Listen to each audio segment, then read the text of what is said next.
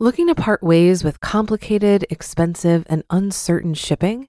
Then give your business the edge it needs with USPS Ground Advantage shipping from the United States Postal Service. Keep everything simple with clear, upfront pricing and no unexpected surcharges. Keep things affordable with some of the lowest prices out there. And keep it all reliable with on-time ground shipments. It's time to turn shipping to your advantage. Learn how at USPS.com/advantage. USPS Ground Advantage. Simple, affordable, reliable. When you need mealtime inspiration, it's worth shopping Kroger, where you'll find over 30,000 mouth-watering choices that excite your inner foodie. And no matter what tasty choice you make, you'll enjoy our everyday low prices, plus extra ways to save, like digital coupons worth over $600 each week. You can also save up to $1 off per gallon at the pump with fuel points. More savings and more inspiring flavors make shopping Kroger worth it every time. Kroger, fresh for everyone. Fuel restrictions apply. This is Optimal Finance Daily, episode 735, How Much is Too Much in a Single Investment, by Darrow Kirkpatrick of CanIRetireYet.com. And I am Dan, your host, and this is where I read to you from some of the best personal finance blogs on the planet. For now, let's get right to our post and start optimizing your life. How Much is Too Much in a Single Investment, by Darrow Kirkpatrick of CanIRetireYet.com. A reader writes, quote, "What would you consider a safe percentage of one's portfolio in brick-and-mortar real estate investments? Currently, approximately 1/3 of my portfolio is in rental properties. I have pulled back on investing in the stock market for now and am considering increasing my percentages in the rental market versus other potential investment strategies. I have a good salary, a good profession, am 52 years old, and not yet ready to consider retirement." End quote. This is an interesting question and not one that you'll find an easy answer to from the usual financial sources. There probably is no definite answer without modeling all the details of an individual situation, if then. But there is a lot that can be said on the larger topic of what is adequate diversification. Let's start with single company holdings. We've all read the sad stories of employees who had the bulk of their retirement savings invested in the stock of a single company that went bankrupt. Just Google Enron or WorldCom if you need a reminder. A 2008 study by the Employee Benefit Research Institute reported that almost 1/3 of workers in their 60s who were eligible to own company stock in their 401k plans had more than 20% of their account in company stock. Is that too much?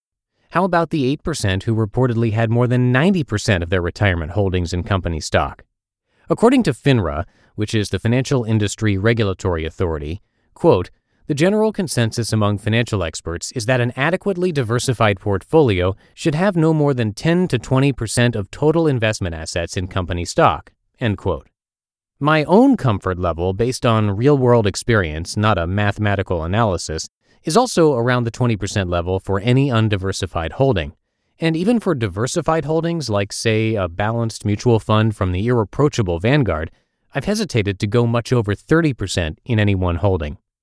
When it comes to real estate, let's start by asking how much real estate the average investor might own through a typical investment portfolio. The Lazy Portfolio page on the Bogleheads forum shows various experts recommending from 5% to 20% in real estate or REITs, which are real estate investment trusts. For what it's worth, I've typically held about 15%. Do these percentages apply to other forms of real estate too?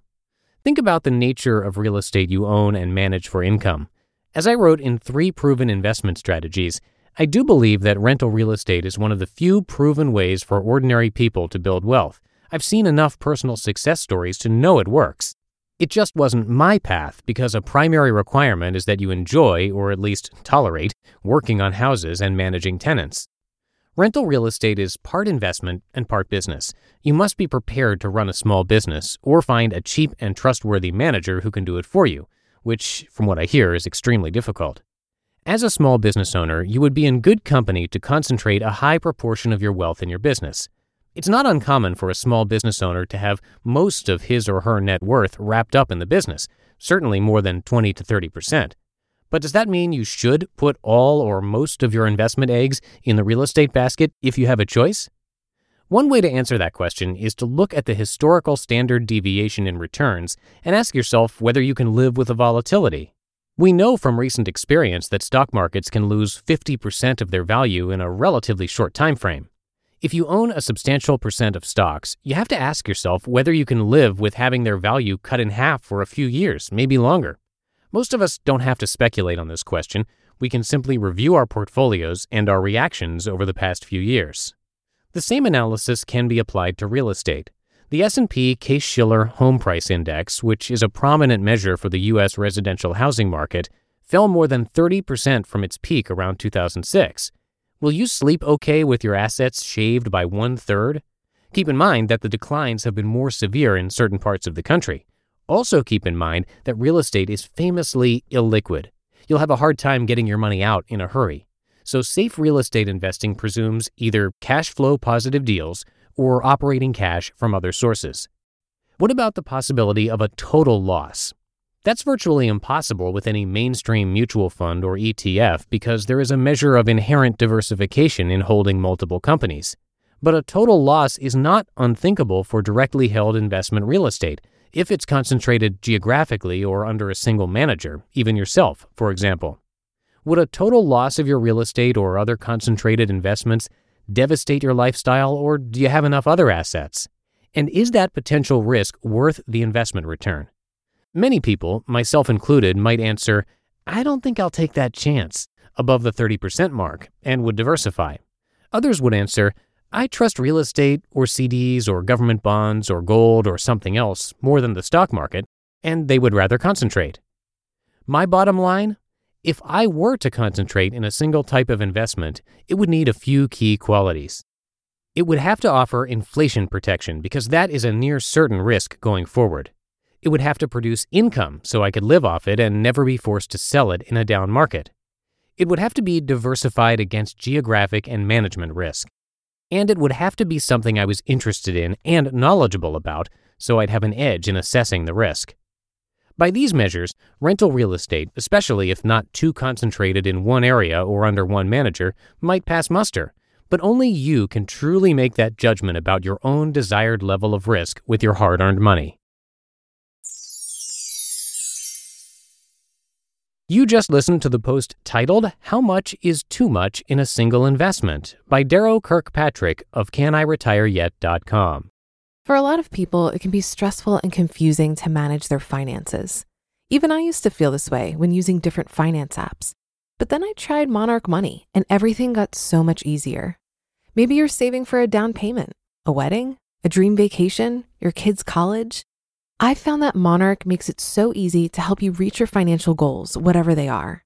I definitely wouldn't be able to allocate my finances or plan as clearly without help from Monarch. In fact, Monarch is the top-rated all-in-one personal finance app.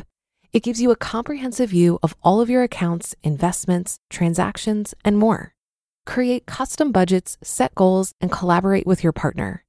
And now get an extended 30-day free trial when you go to monarchmoney.com/OFD. After trying out Monarch for myself, I understand why it's the top-rated personal finance app. And right now, get an extended 30-day free trial when you go to monarchmoney.com/OFD. That's monarchmoney.com/OFD for your extended 30-day free trial. Looking to part ways with complicated, expensive, and uncertain shipping?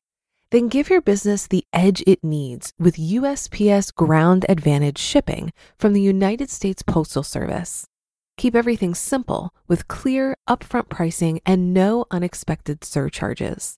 Keep things affordable with some of the lowest prices out there. And keep it all reliable with on-time ground shipments. It's time to turn shipping to your advantage. Learn how at USPS.com/advantage. USPS Ground Advantage. Simple, affordable, reliable. And that's it for today, and that's it for this week here at Optimal Finance Daily. Thank you so much, as always, for listening. I really appreciate it, and I will see you right back here on Monday, where your optimal life awaits.